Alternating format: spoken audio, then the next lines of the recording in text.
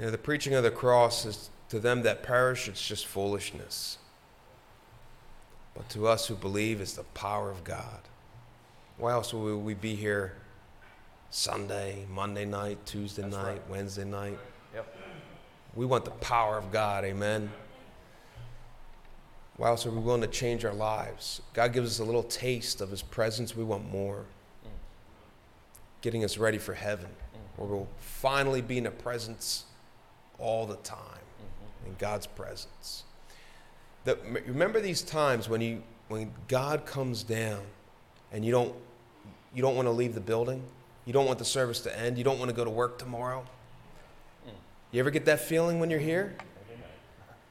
God gives you a little taste of his glory. Yes.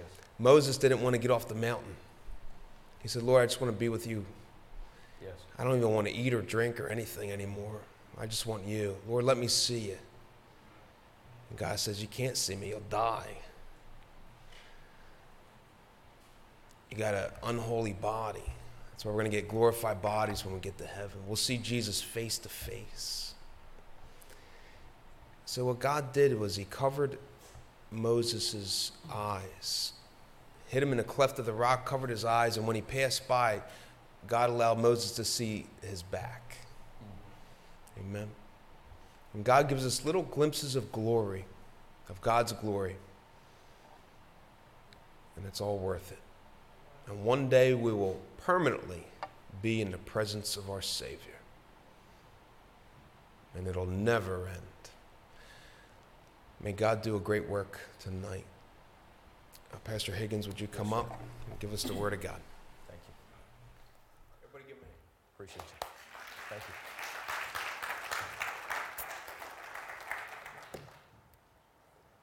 It is such an honor to be here this evening, and I mean that.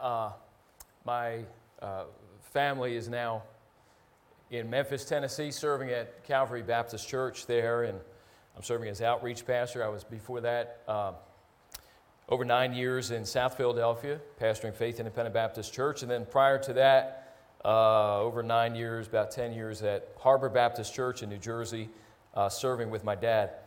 Now, my dad was a church planner mostly in and around the city of Philadelphia.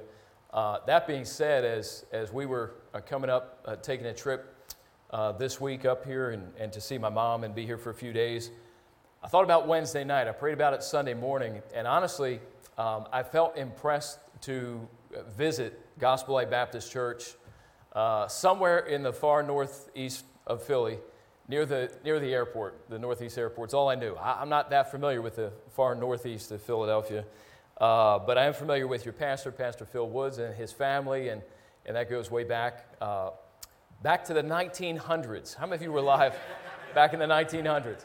And but the Lord had just impressed upon me, and I said to my wife, I said, I want to go there, and the Lord, I feel it's where we're supposed to go and just attend. But I said, it's one of the few churches.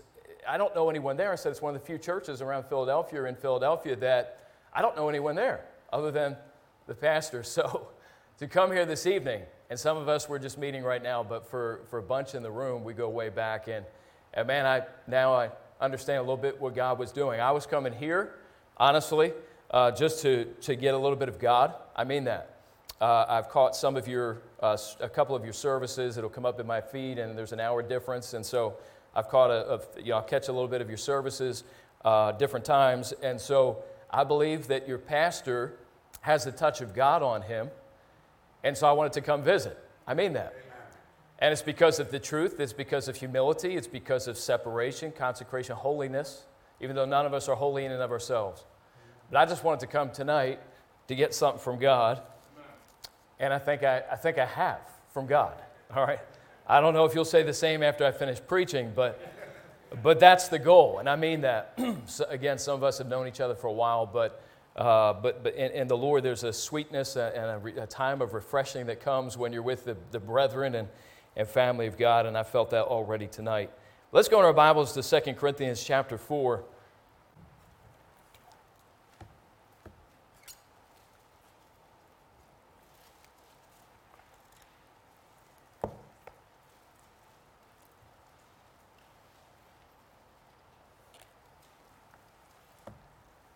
Book of 2 Corinthians chapter 4. We'll begin reading in verse 8. If you're there, would you say amen? Amen? That's good. If you're here, would you say amen? Amen. If you're neither here nor there, just be quiet, and we'll get into Scripture. The Bible says in 2 Corinthians 4 and verse 8, we are troubled on every side. Hello. Yet not distressed. We are perplexed. Can you relate to this word perplexed the last 2+ years now?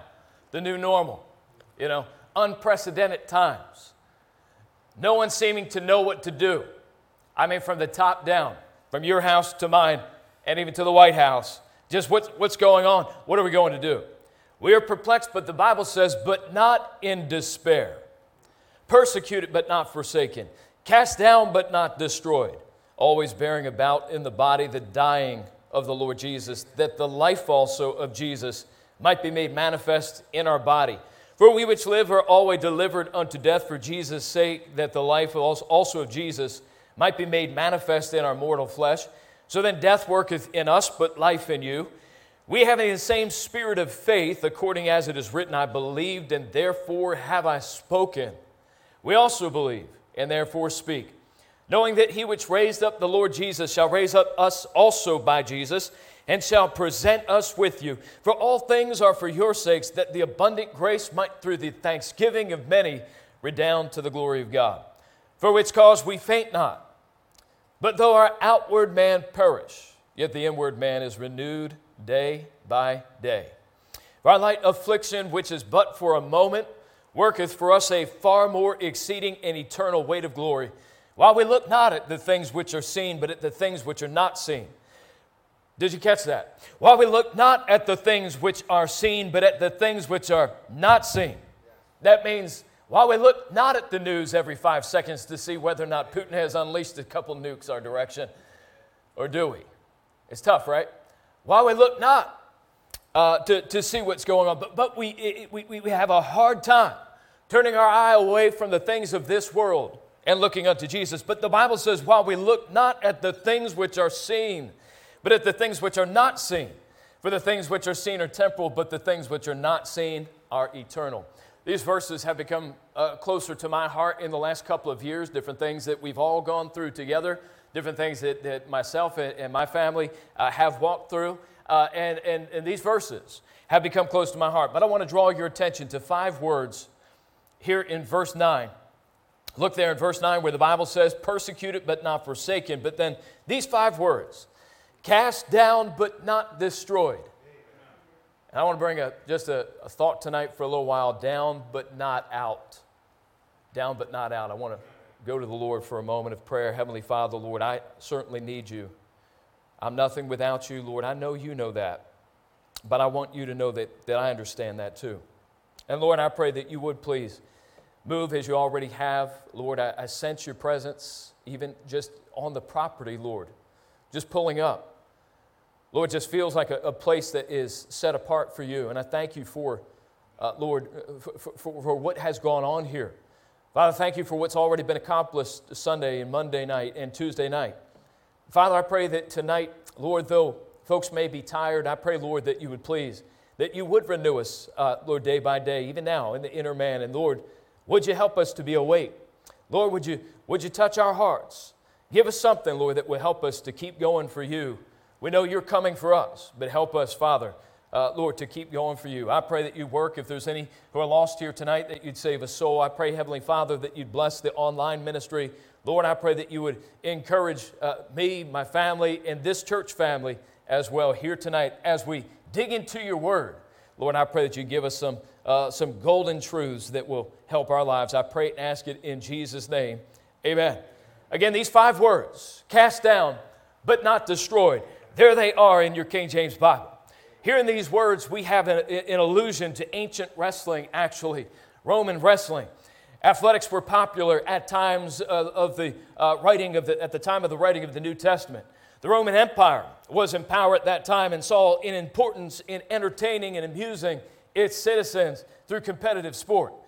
But wrestling was part of a sports culture even earlier than that, dating back to the Greek Empire. In fact, in 708 BC, wrestling was the first non-foot race event that was added to the Greek Olympics. And so again, these words, they were to illustrate a point and a truth God was communicating to the Corinthians. And they've been not only inspired, but preserved and present here for us tonight, and bring with them a breath of God and life within these words that will help us if we understand the meaning. Well, let's talk about wrestling. And no, Johnny Moskal, I'm not talking about the kind that we used to talk about back at Christ Independent there on Walmart Street in Philadelphia. This is a little different. And this is what could be called actual wrestling, even though what we used to be into, we thought was professional wrestling. And we'd argue whether or not it was real. But when the Bible talks about being cast down, but not destroyed, some images of modern, what's called professional wrestling may come to mind. But in ancient Greek wrestling, there were points that would be scored. And it was more similar to, honestly, the competitive type of wrestling at the high school, college, or even Olympic level that we see today.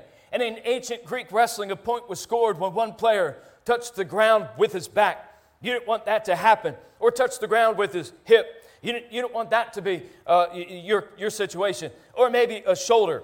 And then they would concede defeat due to a submission hold. Or perhaps the wrestler would be forced out of the wrestling area. But when 3 points were scored, that one that had cast the other one down would be the winner. Then there was one particularly important position, again, in this ancient form of wrestling that truthfully is similar to some of what we have today. But in this ancient form of wrestling, there was a position that we could call the disadvantaged position. It's where one of the contestants was lying on his stomach with the other on his back trying to strangle him. The athlete on the bottom would try to grasp an arm of the one on the top and turn him over onto his back, while the athlete on top would try to complete the choke without being rolled. Imagine the difficulty if you're in the disadvantaged position. Imagine you're down by points. What do you feel? What do you think when you're on the bottom? Maybe you started the match on the top, but now you're on the bottom. You've been cast down. You're behind in the points. The enemy, the opponent, is on top of you. The Bible says we have an adversary. And there's one on top. Will you win? Will you lose? Well, I want to point this out. Even though you're starting again at this point from the vantage point of disadvantage, still the match is not over.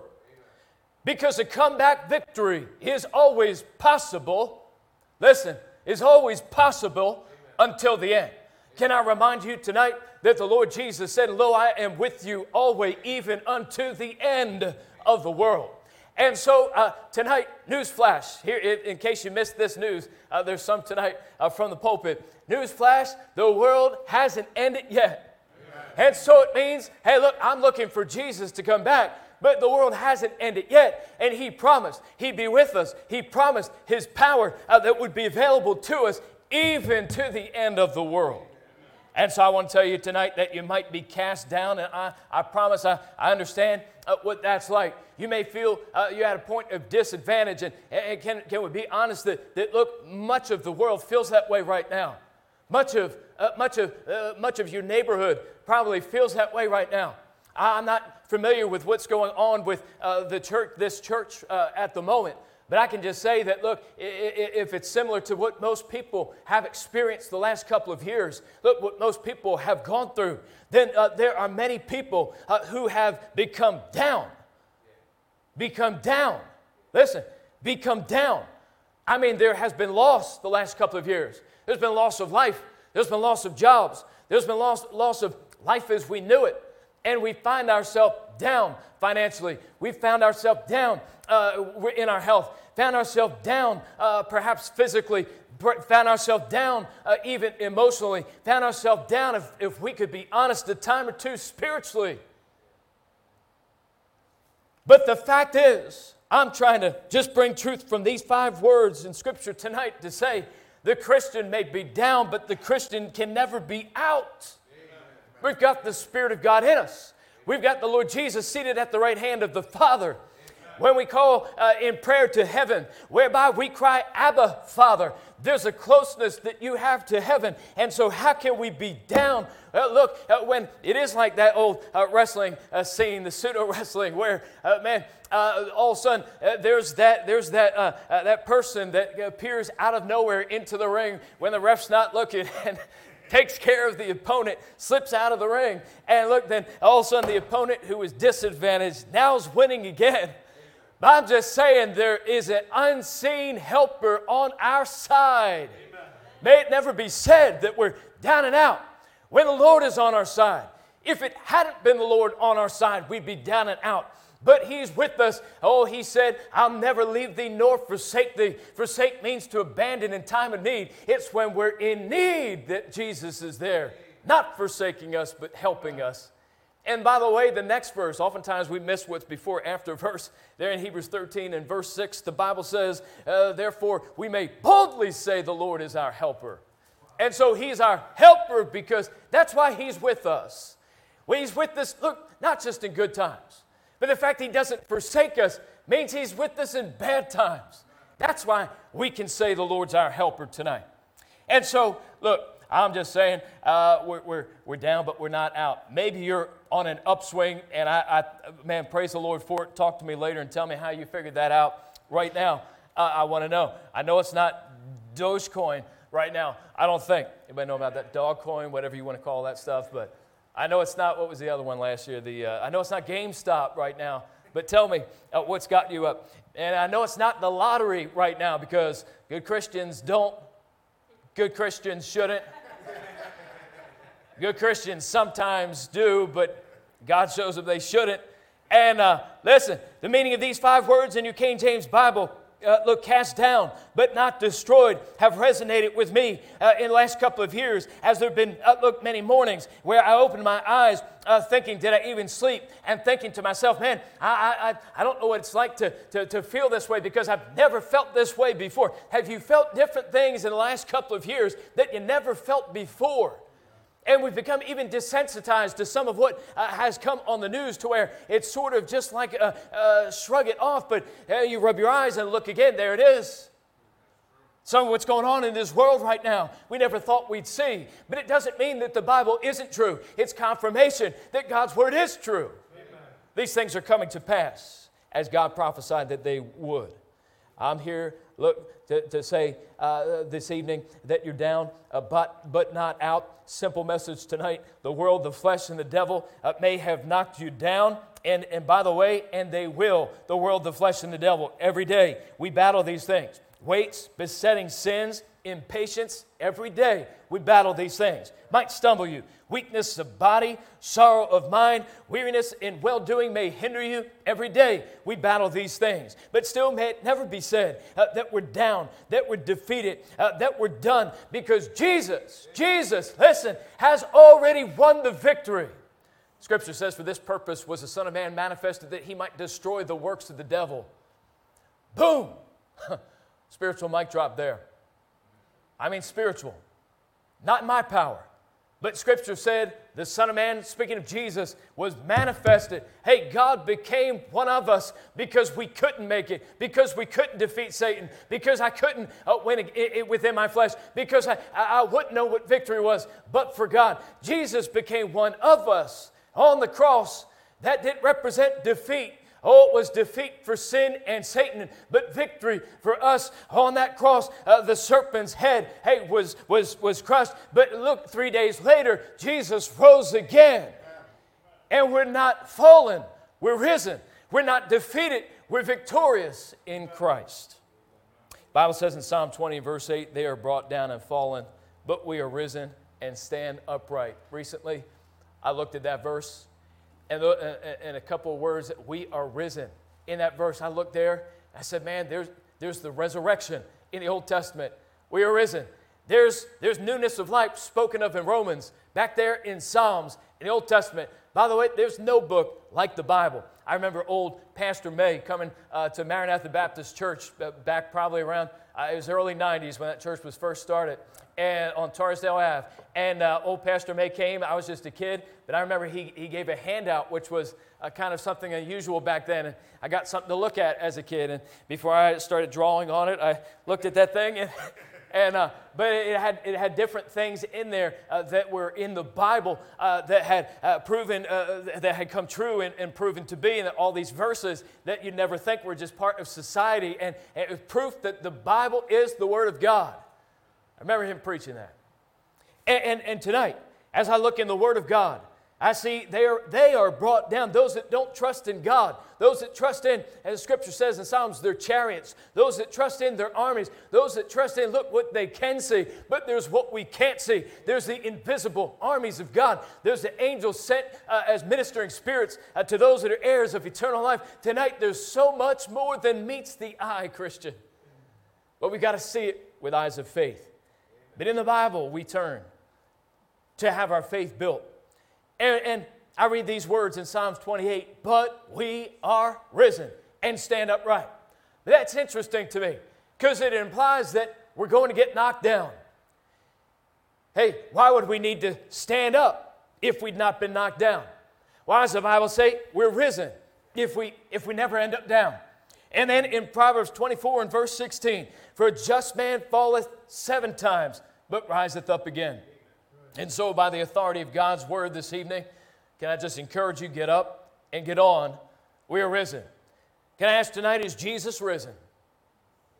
I've not been to Israel, but anytime I know a Christian who has been there. It's been a few times through the years. It was once in my church in South Philly. Andrew O'Neill went and came back.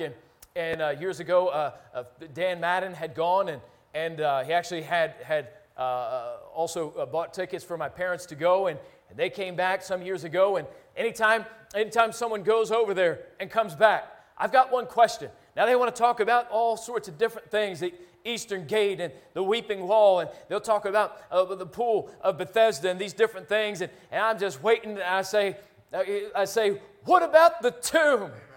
Did you see it? Was there a body there? And they say, oh, it was incredible. It was amazing. And they get into talking about it. I say, I just want to hear one thing. They talk about how the stone was chiseled at a certain part. And the guide will tell you about how tall Jesus' body probably was. And I'm just interested in one fact. Call me a simpleton. But I just want to know, is it true he's not there? Everyone has said, that tomb is empty. Because after 3 days, Jesus rose in bodily form. This is what our faith is based on. Are you in Christ tonight? If you don't have Jesus as your Savior, look, just in simple childlike faith. You don't have to be, a rocket scientist, a Harvard graduate to accept Jesus. Jesus said it was childlike faith that it took. It's simplicity. You just come humbly and say, Lord, I can't save myself and I'm a sinner. Yeah, I understand there's hell to pay, but look that Jesus died on the cross to already pay the price for my sins. And by faith, I'm putting my trust in you, Jesus. Would you save me? It's really that simple. Not any set of words written in Scripture that you have to repeat in some sort of religious rhetoric, but simply by faith, open your heart and make a confession saying Jesus is God and Savior, and receive Him, believe Him for salvation tonight if you don't have Him. But if you've done that, and you've been born again, it means that Scripture says in the book of Ephesians quite often, we're in Christ. We're seated in heavenly places. Look, you're as good as already in heaven because you're in Christ. You're within what's called the body of Christ if you're saved. I'm simply saying that body's not a dead body. That body's not a decayed body. That body is a risen body. That body is a living body. And so tonight, we might get down at times, but it's impossible for us to be defeated by the devil or by our flesh unless we let it. Look, it's impossible. In Christ, there's victory tonight. And so, Scripture says in Romans 6 and verse 4, like as Christ was raised up from the dead by the glory of the Father, even so we also should walk in newness of life. Now look, in our text tonight, if you're still there in 2 Corinthians chapter 4, notice what the Bible says in verse 10. Always bearing about in the body the dying of the Lord Jesus, that the life also of Jesus might be made manifest in our body. Look at that verse for a minute. always bearing about in the body the dying of the Lord Jesus, that the life also of Jesus might be made manifest in our body. The Bible, look, speaks in Scripture, letting us know that, yes, there's a resurrection. But I want to tell you that first there must be a death before there can be a resurrection. Don't miss this tonight. In Colossians chapter 3, in fact, would you go there with me to the book of Colossians in chapter 3? Let's turn there in our Bibles. I know you're tired tonight, and I'm going to let you out early. I was told normally you go till midnight, and so we'll be out about 10 or 11-ish. Book of Colossians, chapter 3. And the Bible tells us here in verse 1, if ye then be, notice it, what? What are the next three words? Help me out. Risen. If ye then being risen with Christ. Again, we're in Christ. If Christ is risen, you're risen. But if Christ be not risen, guess what? But he is risen, and you're in Christ. The Bible says, if ye then be risen with Christ, seek those things which are above, where Christ sitteth on the right hand of God. Set your affection on things above, not on things on the earth. Watch this. For ye are dead, and your life is hid with Christ in God. Do you see it? Then it says, when Christ, who is our life, shall appear, then shall ye also appear with him in glory. Verse 5, first word, mortify, means put to death. Ever heard of a mortician? The Bible, it says here that look, we've all got sin. We've all, in our flesh dwelleth no good thing. The fact is that my flesh has never been saved one day. Because of Jesus, my soul has been saved. But my flesh is sinful.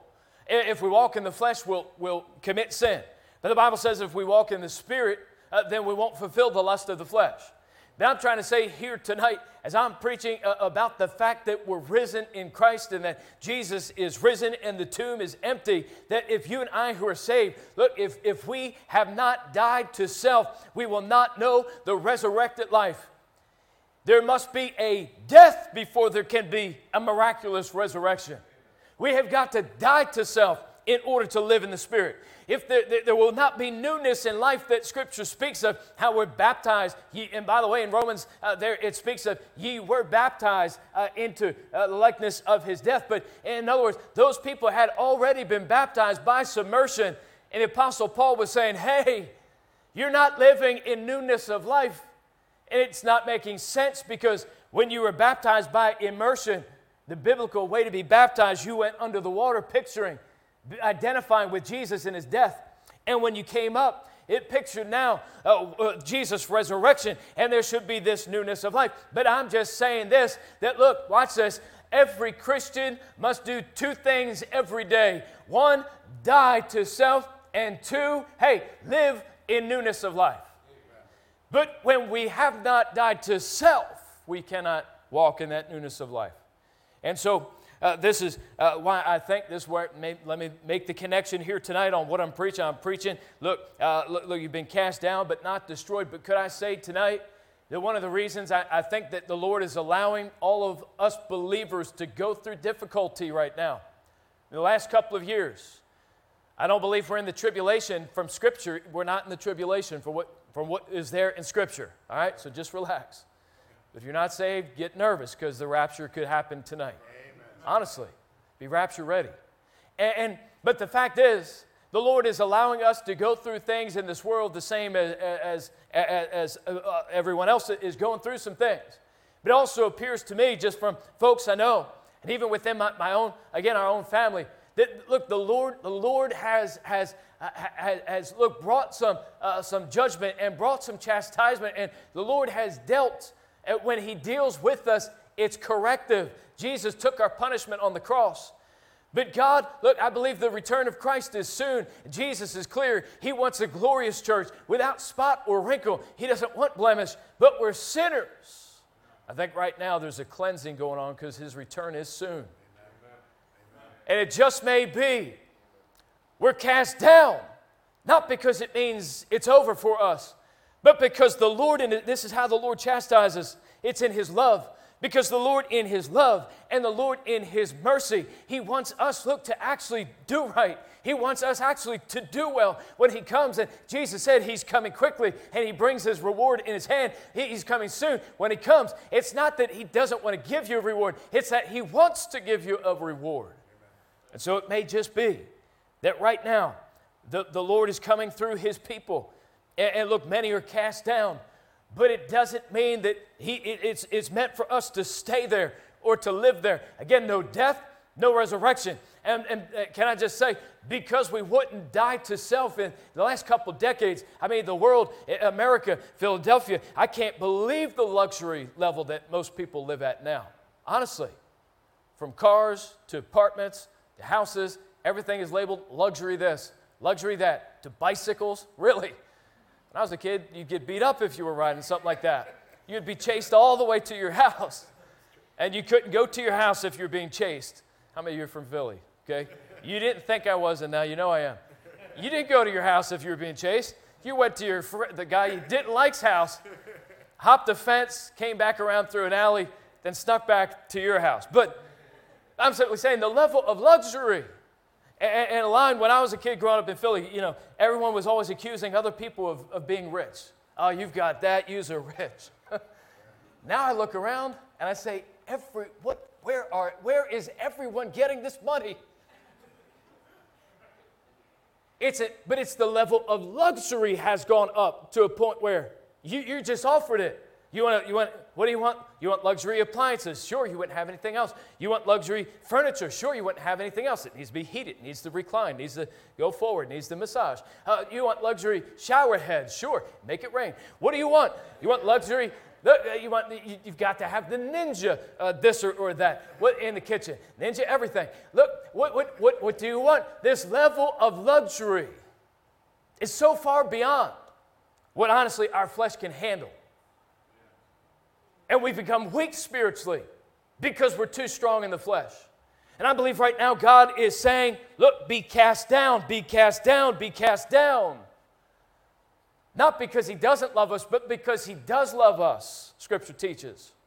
And because He wants to, lift us up. Because He wants to raise us up. He has not cast us down to destroy us. Again, I'm just making application tonight to what I believe is going on, and I'm just testifying almost a little bit. I don't believe He's cast us down to destroy us, but I believe He has cast us down. Cast down, but not destroyed. Down, but not out. Oh, but what we've got to do is get right with God. What we have got to do is learn supplication again. That's coming to God in prayer with a humble spirit, not with a haughty spirit. Haughty spirit and the Holy Spirit are never the same. But coming to God just with humility and in supplication. God, be merciful to me, a sinner. Oh, God, if it wasn't for your grace, I wouldn't be saved. There wouldn't be any good thing in my life because there's no good thing in my flesh. But by the grace of God, I am what I am. You know, my dad, to just mention him, tonight I've got to. My dad, a number of you in the room tonight knew him, and if I could just share a bit of his testimony real quick, but my parents were raised Catholic, Irish Catholic was my dad, and my mom would say Roman Catholic, and going back to that time, you were a certain kind of Catholic. If you were anything in the city, usually Polish Catholic, Ukrainian Catholic, or Greek Orthodox, maybe, but mainly Catholic. They went through Catholic school, but once they got into teen years and then into life, just different situations. Actually, my dad was about 13. His dad had died when he was 6, and then at 13, he got a stepdad, but he was drunk every night. And so my dad went to the streets and to the corner at that point. And for the next several years, he always had some sort of buzz to take the edge off or whatever going. But when he was 21, he began, I guess you might call it, what they call it, tripping, or kind of stepping over with certain drugs. And he was kind of a thing, I guess, within our family that the men could hold their alcohol, hold their beer. I'm not glorifying sin. I'm going somewhere with this. The fact is that you might think that you could handle sin. Some people are stronger than others and can handle different, it would seem for a little while, handle different sins. The fact sin takes a toll. It'll take you further than you thought it would. It'll keep you, man. I won't get into that to illustrate it tonight, but it will keep you. It will keep you. And it is stronger. The devil will give, different dosages out to all of us. We're all sinners. And some need more than others and think they can handle it. My dad thought he could handle the different things, but at a certain point, he thought he was always in control, and then through different drugs, he all of a sudden began to feel as if he was losing his mind. But different friends in the neighborhood, have you heard this story, some of you? And one Jack Rayside had gotten saved and come back to the neighborhood here in Philly and had begun preaching Jesus. My dad would say he saw two things about the guys that had become born-againers, that they had power and they had love. Again, my dad at this point in his life, he was beginning to realize that he couldn't handle certain things and things were getting out of control for him and escalating a little bit. My parents had split up, and meanwhile, there were guys going through the neighborhood. Steve Harmata was another one at that time, and coming through and witnessing to my dad and giving him gospel tracts. My dad would not accept it, but he would keep the tracts, and his friends didn't know it. But he would go home and he would keep the tracts and he would read them. And my dad would use the word. He would say, I would go home and in privacy, I was devouring the tracts, reading through them and searching and wondering, could it be true? Wondering if what God had done for his friend Jack, would God do that for him too? But my dad, thank God, one night, actually it was Steve Harmata called him on the phone because my dad had told Jack Rayside he wasn't ready. And then Steve Harmata called my dad and said, Den, is it true that you told Jack that you weren't ready to get saved? My dad said, yeah, I'm not ready. He said, I'm telling you, you are ready. Today's the day of salvation. My dad hung up. That was in his head. He couldn't shake it. He went to the bathroom of their third floor apartment there on the Roosevelt Boulevard and went to the bathroom, shut the door, locked it. I don't know why. Sometimes Philly people are weird. And locked the door. Got by the bathtub, almost symbolic of just like, I got all this sin. He got by the bathtub, but he didn't wash himself. He just prayed a prayer, Lord. He said to God, I can't tell you that I'll ever stop. And he named different sins that today no one even thinks are sins. Like one of them would just be, marijuana. But, he said, I can't tell you that I'll stop doing these things. But he said, if you'll do for me what you did for Jack, please come into my heart and save me and change me. God did it. My dad would then testify that so the Holy Spirit came in. He didn't know what had happened. He hadn't gone through Bible college yet. He hadn't become a pastor yet. Hadn't planted a church yet. But God was changing him, all right, because the Holy Spirit comes in at salvation. But he would say that he would look around at different friends, again, that were a little further in their growth with Jesus, and he'd look around and he would think, I'm going to be the unhappy, I want Jesus, but I'm going to be the unhappiest person because everything that had been present in his life seemed like it needed to go. My dad would talk about how he'd never done any fun, any activity without alcohol. Not that the Higgins family were drunks. They just, Irish people drink a lot. By the way, so do Polish people, and so do German people, and so do Russian people, and so do Mexican people, and so do Puerto Rican people, and so do, I grew up hearing these things. Well, we're, again, growing up in Philly. Well, we're Irish, we just like our booze. Well, we're Italian, we just like our wine. Well, up here in far northeast, there's the Russian section. And you know what? At a certain point as a teenager, I was like, wait a minute.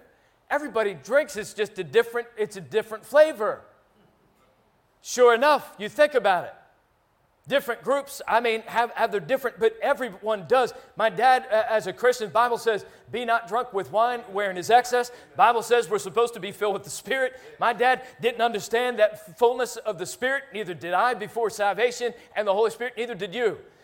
So he looked around and thought, I'm going to be miserable for the rest of my life, but I don't want to go down the path I was headed on, and so I'll just do it.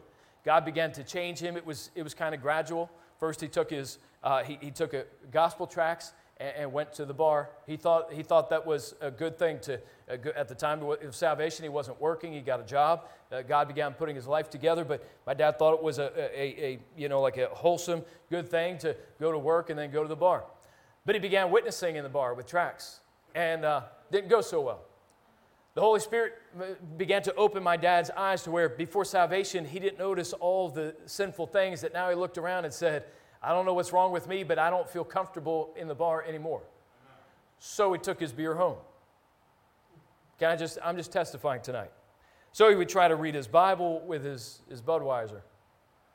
And before long, he just began to realize that there was this war between the beer and the Bible. There was something going on. As the alcohol left my dad's life, again, he's in heaven now, but he would testify. If you were here tonight, I'm sure he would preach his testimony. And he would testify that. He couldn't imagine going anywhere, going fishing without a six-pack, going somewhere without a keg back then. But as those things came out, my dad said it was as if life had been black and white since he was like 13, and now all of a sudden it began to be full color as the Holy Spirit, filled him with love, joy, peace, gentleness, meekness, faith, temperance, long-suffering, against which there is no law. As the fruit of the Spirit replaced, the buzz, the high that would pick you up but let you down. Oh, tonight, if you're down, Christian, God doesn't mean for you to be down. He gave you His Spirit. The Holy Spirit is an uplifting spirit. The devil will oppress you and push you down. But if we get filled with the Spirit, God reaches down to us and He picks us up. The Holy Spirit inside of us will lift us up. And so tonight, we can't say we're down and out. We may be down, but we're not out. It's not true. When I was 14, I decided to live for Jesus. I was a teenager in the city, and I thought to myself at the time, it was a certain night, God got a hold of my heart on a Sunday night, and man, I couldn't wait. I did something like God got me. When God gets you, it's real. And I knew something had happened, but still there's that wrestling of will. But I got to my house, and late that night by myself, I just began to pray to the Lord and talk to Him. I remember saying to God, I don't know anyone in this city that wants to live for you. Now, it wasn't true. It's just the way you feel sometimes, right? The devil wants you to feel isolated. And at 14, 15, the way I felt then as a teenager was, I don't know. I remember saying to God, Lord, you got my heart tonight. I feel it. But Lord, if I agree to this, and I'm just talking with the Lord, I'm saying, Lord, if I agree to this, I'm not going to have any friends. If I agree to this, I'm going to have to separate from, so-and-so across the street. And Lord, I won't be able to go to Distant Rec Center. And Lord, I won't be able to walk through Vogue Playground anymore. God, I can't imagine a life with you. But that night, in tears, I prayed, and by faith, I said to God, God, all right. And I don't know how long it went, an hour, 2, I don't know. But it was just into the night, I said, God, okay. I said, all right. I said, as I wrestled in my soul, I said, all right. I said, God, what this means, I said, I'm going to go with you. But Lord, please, Lord, and it's fine, I trust you, but Lord, I kind of don't, please, you've got to come through for me at some point, because God, this means I'm not going to have any life. God, I'm not going to have any friends. God, look, there's wrong relationships out there I could have. I'm not going to be able to have a girlfriend. These are just things I'm thinking. Like, if I live for God, there's things that are going to be gone from life for the foreseeable future. All I could see as a teenager is like, my life is over. But I trusted God that night. I just want to tell you that my life has been so full ever since. I want to tell you tonight, not only does God fill you with His Holy Spirit and gives you the fruit of the Holy Spirit, but when you go all in with God, He begins to just decorate your life and bless your life. And I might not be the richest man in the room tonight. Hopefully not. Otherwise, you guys are sorry. But I might not be. But honestly, God has given me riches. Look, add it the blessing of the Lord that has no sorrow with it.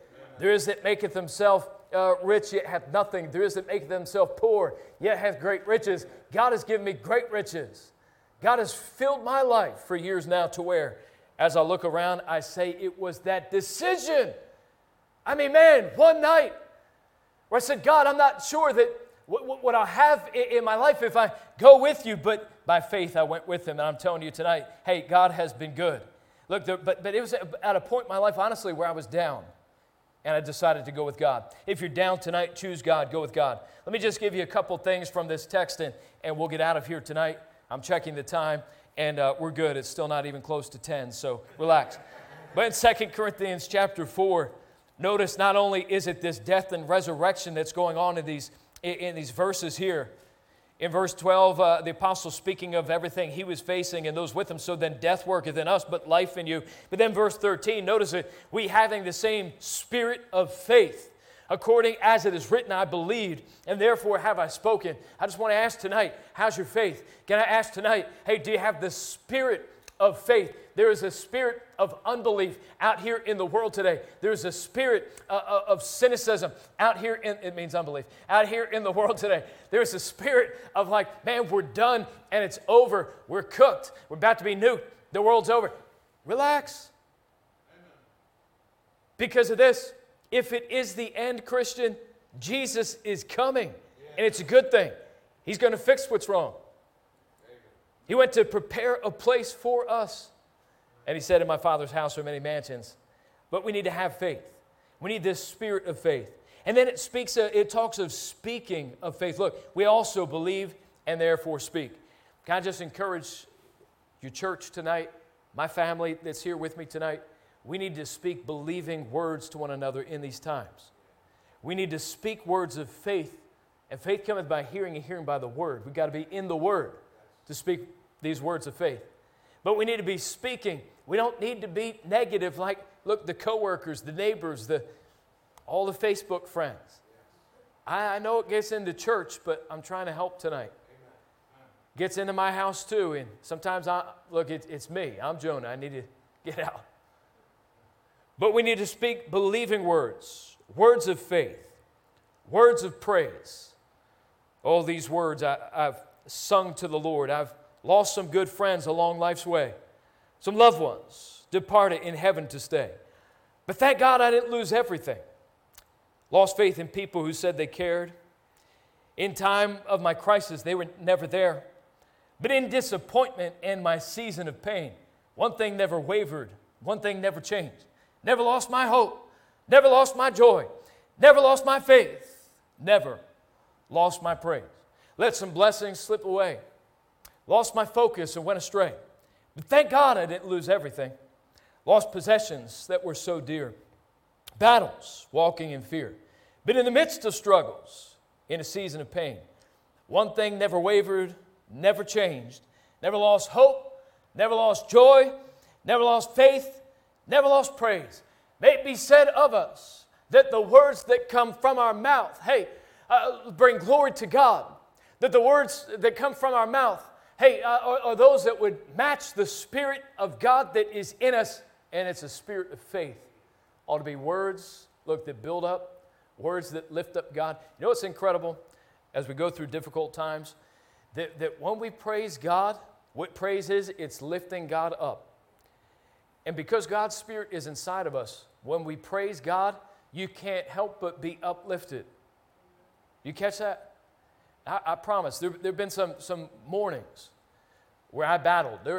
I know an exact number of 65 days straight from a certain date, that certain thing happened. And man, I'd get up and I'd go where I was trying to meet with God. And I'm telling you, I understand the difficult battle. I'd never been through a battle like that of knowing I needed to praise, not feeling it at all. But when we praise, what it is we give God His rightful place. When God is in His right place, which is high above, and that same Spirit of God also is in us, then what happens is God uplifts us. And this is where they that wait upon the Lord shall renew their strength, shall mount up with wings as eagles, shall run and not be weary, and walk but not faint. Sometimes we go through the valley of the shadow of death. You know what we got to do? Walk by faith. And so I want to encourage you tonight to maybe have a death that you might have the resurrection. Maybe embrace being cast down as part of God's plan, that then you understand I'm not destroyed, because We are risen in Christ, and you can get up.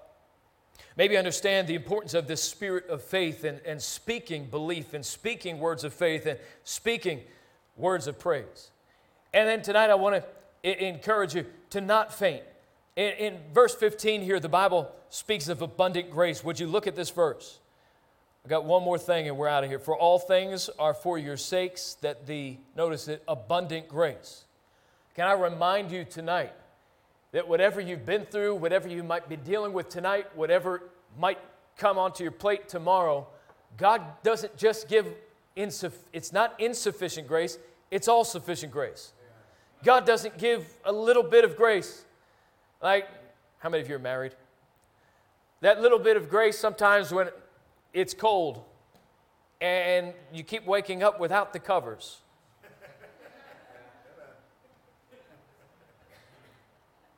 And you're a sinner saved by grace, so you grab the covers and maybe you're not so mean to yank them off, but you just do the turn thing. And now you got them for a little while.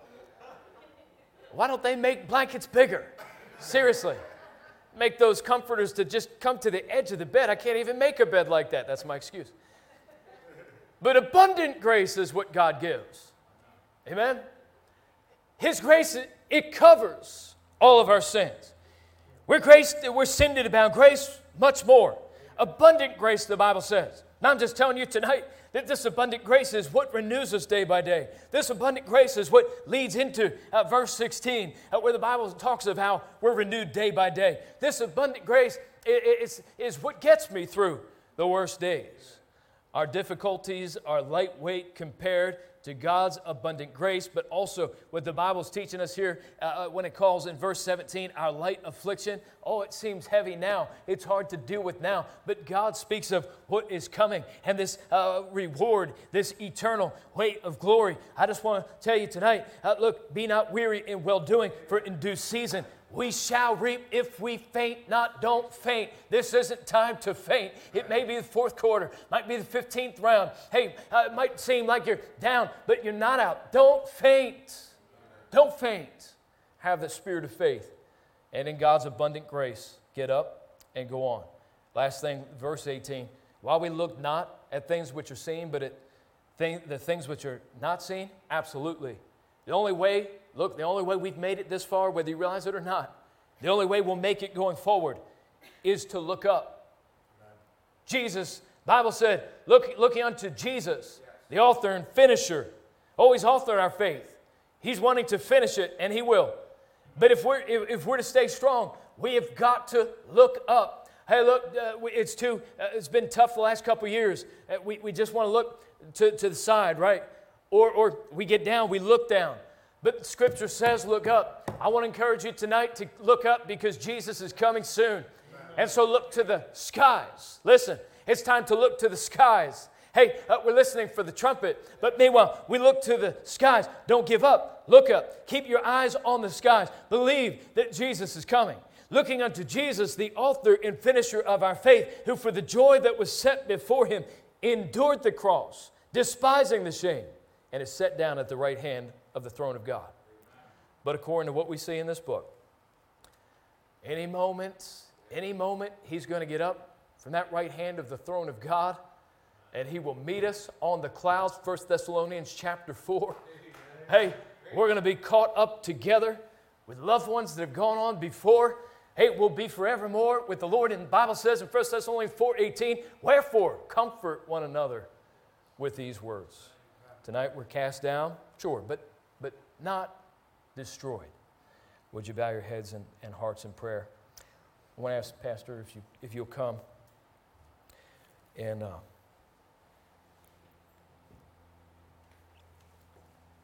the invitation.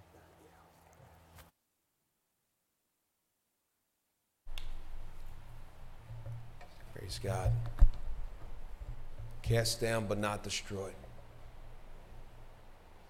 The steps of a good man are ordered by the Lord, and he delighteth in his way. Though he fall, he shall not be cast down, for the Lord upholdeth him with his hand. We have nothing to fear. We have nothing to lose. Everything to gain Let's all stand as we wrap up this revival. This is the beginning of new life in your life, a new way about you. It's okay to change. It's okay to, you were once quiet at work, but now you're preaching Christ. It's okay to ask God, God, do something with me. I'm tired of doing nothing. I'm tired of doing nothing for you. I want to do something for Jesus. I want my life to count for something. Come down and pray. Ask God to miraculously change you. Maybe you're here tonight and you do not know the Lord Jesus Christ as your Lord and Savior. Let tonight be your night. The moment the Holy Spirit of God enters into you and you are made alive. When God created us, He made us a living soul. Sin entered into the world, and death by sin, and so death passed upon every man, for that all have sinned. But then Jesus came. We were kicked out the garden because of our sin, but then Jesus came. And now He calls us all back. Come back to the garden. Come and drink of the waters of life freely. Come ye that are thirsty. Come ye that are tired. Come ye that are hungry. I got all you need.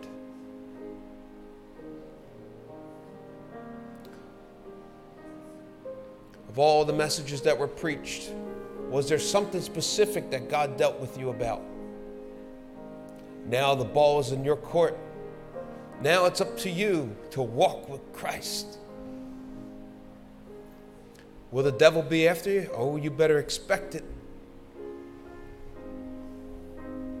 When you walk with God, you will get attacked. That's part of the battle. You're not going to win every battle. You're not going to win every time you get tempted. Sometimes you will fall. Though you get cast down, not destroyed. He's got you. You're going to feel lonely sometimes. That's when you praise Him for His love. You're going to sin sometimes. Some of us a lot of times. That's when you praise Him for His forgiveness. You're going to feel weak. You can't go any further. And you praise Him for His power and His strength. Always praising the Lord all along the way. Praise Him as you go. Praise Him, praise Him, praise Him. Praise Him, all you people. Praise Him, all you hosts. Praise God.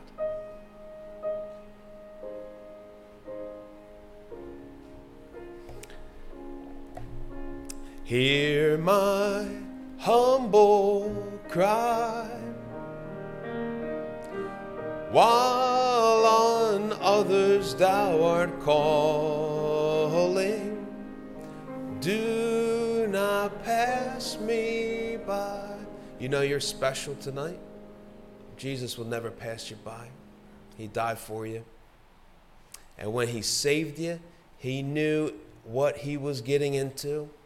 He knew every time you bother Him. He knew every time you fall. And He still saved you. Don't you ever forget that. Wear that on your head. The helmet of salvation. What's that mean? Jesus saved me. What else do I got to lose? I can't lose. I won. He saved me. I'm saved. I'm saved. Praise God. Thank you, Pastor. That was an amazing message. Amazing. Wow, what a message. It was like 10 messages in one. I didn't want it to end. And because of that, we ordered Chinese food, and it's downstairs waiting. Praise God. Amen. Praise God. Chinese food literally just came in 1 second ago. So look at that. Perfect timing, too, as well. Look at how the Lord works everything out. Amen. That was a lie a little bit, but praise God. Amen. But it's downstairs. We're going to pray for the food. Let's wrap this up with an amazing fellowship downstairs. Thank you for the singing, Higgins family. Thank you so much. That was wonderful. Thank you for being here. Came all the way from Tennessee just for this. Amen. Praise God. And some other things. But Lord's led them here, amen, for this service. So thank God for that. What a great work God is doing. I hope everybody's able to stay. Brother Lou, I can't believe you, Brother Lou. He passes out Sunday. He gets out an hour ago, and he's here again. You can't get enough of the Lord, Brother Lou, can you? It's amazing.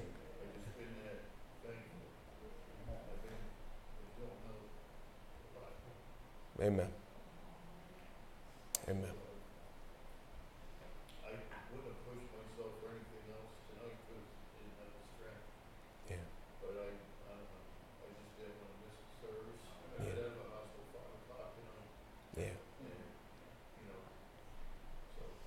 Brother Lou, can you come up here? I'll go pray over you too. Let's go. Come up here. I remember when he got saved, there's no other Brother Lou on the earth. Amen.